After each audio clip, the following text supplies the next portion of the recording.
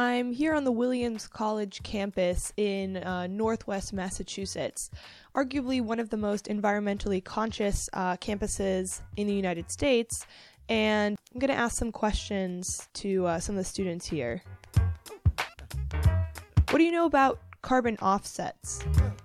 Not much. I don't know anything about carbon offsets. Nothing. Very little. Carbon offsets? What is a carbon offset?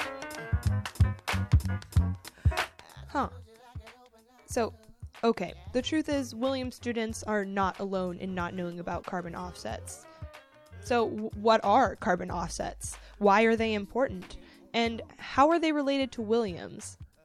I talked to a couple people on campus to figure out the answer to this question. Carbon offsets are a tradable commodity that represents reduction in greenhouse gas emissions.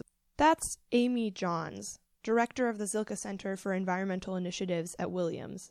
They're basically something that was invented right around the time of the first big international climate agreements to give countries and individuals and companies and institutions a way of investing in projects that reduce greenhouse gas emissions but aren't necessarily local.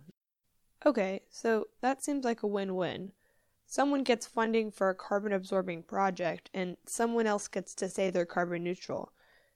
So at this point, I'm thinking wait, so I don't have to stop driving my car or anything to stop climate change? So there's an idea of moral licensing. Well, I did one good thing, so I don't have to do other good things, right?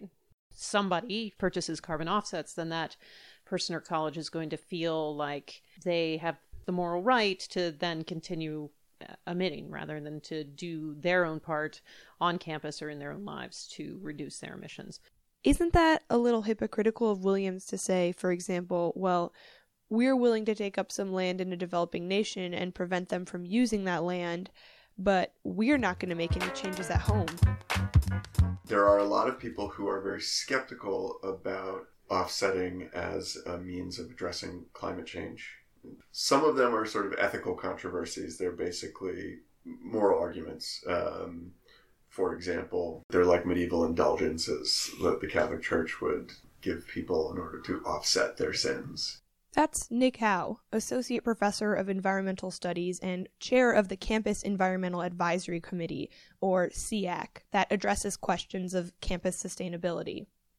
And actually, I should note that I did not talk to Nick Howe. My colleague David Piercy passed on some audio from an interview with him last week. You have people in many parts of the world who live in forests, who make use of those forests, who have actually, in many places, developed quite sustainable ways of living in forests. A person from the outside comes in and decides that they're going to make money through an offsetting scheme by prohibiting any further use of that forest for logging or anything else. And because of power imbalances in that country, because of political corruption, whatever, those people end up getting kicked off their land or their livelihoods are diminished. Side note, I've also heard this idea referred to as carbon colonization by Amy Johns, which basically means that the developed world is offloading its carbon burden onto the developing world. As it turns out, this hypocrisy isn't the only problem with carbon offsets. I talked to Sarah Jacobson, an environmental economist and associate professor of economics at Williams, who categorizes the problem with carbon offsets into 3 bins. The first is that people don't like the idea of paying your way out of an obligation, assuming carbon offsets work in practice as they should in theory. The second bin has to do with verifiability. That one's a little more complicated. Forest monitoring is notoriously difficult. Forests are out in the middle of nowhere. Forests are large, and so it's really easy to cut down some trees and degrade a forest, which will reduce its ability to soak up carbon dioxide. And then you're buying these offsets that aren't really reducing greenhouse gas emissions. And it's also possible to sell a particular patch of forest like 100 times over. You buy an offset from this patch of forest. I buy an offset from the same patch of forest. If you and I double buy the same patch of forest, then we'll never know. So we have to trust the supplier that every offset is sold only once. And the third bin of controversy is something called additionality. Additionality is a technical term in economics that has to do with the idea that you pay somebody to do something. You want that to actually create additional emissions reductions above and beyond what would have happened if you hadn't paid them. Interestingly, Middlebury College, another NESCAC school, recently went carbon neutral, meaning they are absorbing as much carbon dioxide as they're emitting. But part of the controversy surrounding their achievement has to do with this third bin. So Middlebury, they've managed to generate their own offsets for their on-campus direct emissions by saying, we're not going to cut down the forest that we own. And that's all well and good, but that doesn't actually reduce emissions unless they had been planning to cut down the forest, if it wasn't the case that they had committed to that.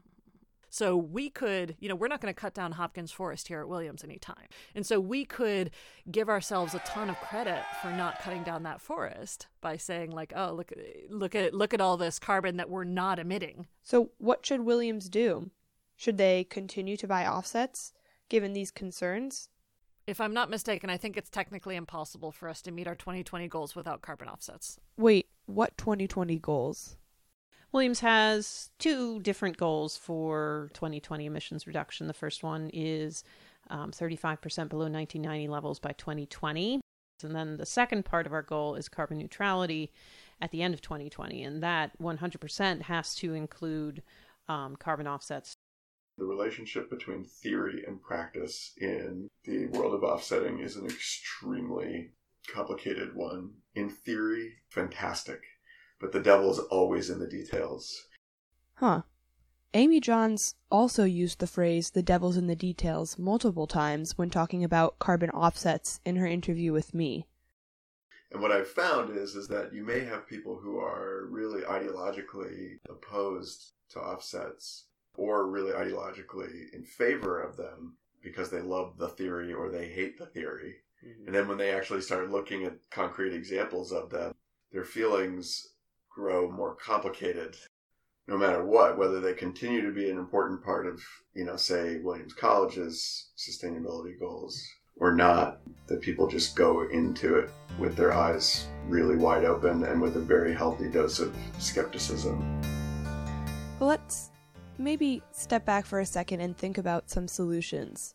Because, as it turns out, our decision as Williams students to use our laptops or our phones or turn up the heat does have an impact when multiplied by the tens of millions of other people in the world making that same decision.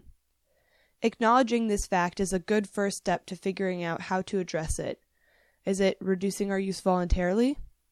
Is it forcing everyone to reduce their use, or just people in certain places?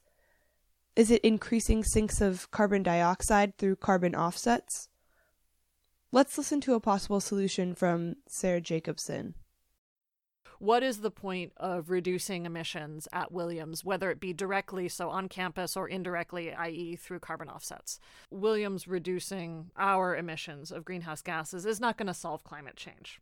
But the mission of Williams is to educate and inculcate students. And one of the things that I think that we can inculcate is a sense of the urgency of climate change and the things that we can do about it. Doing something that's very visible on campus actually could be beneficial in that process of making climate change more salient in students' lives so that when they graduate, they are going out there and doing things to fight climate change. So having students involved in weatherization projects.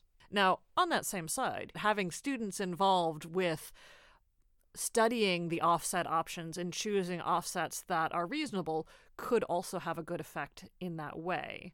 My perspective is kind of an all of the above approach. Let's try all of it.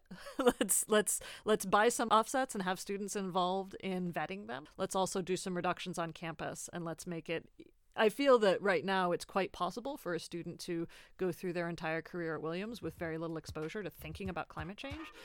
Anything we can do to make it more salient in students' lives, I think, is worthwhile.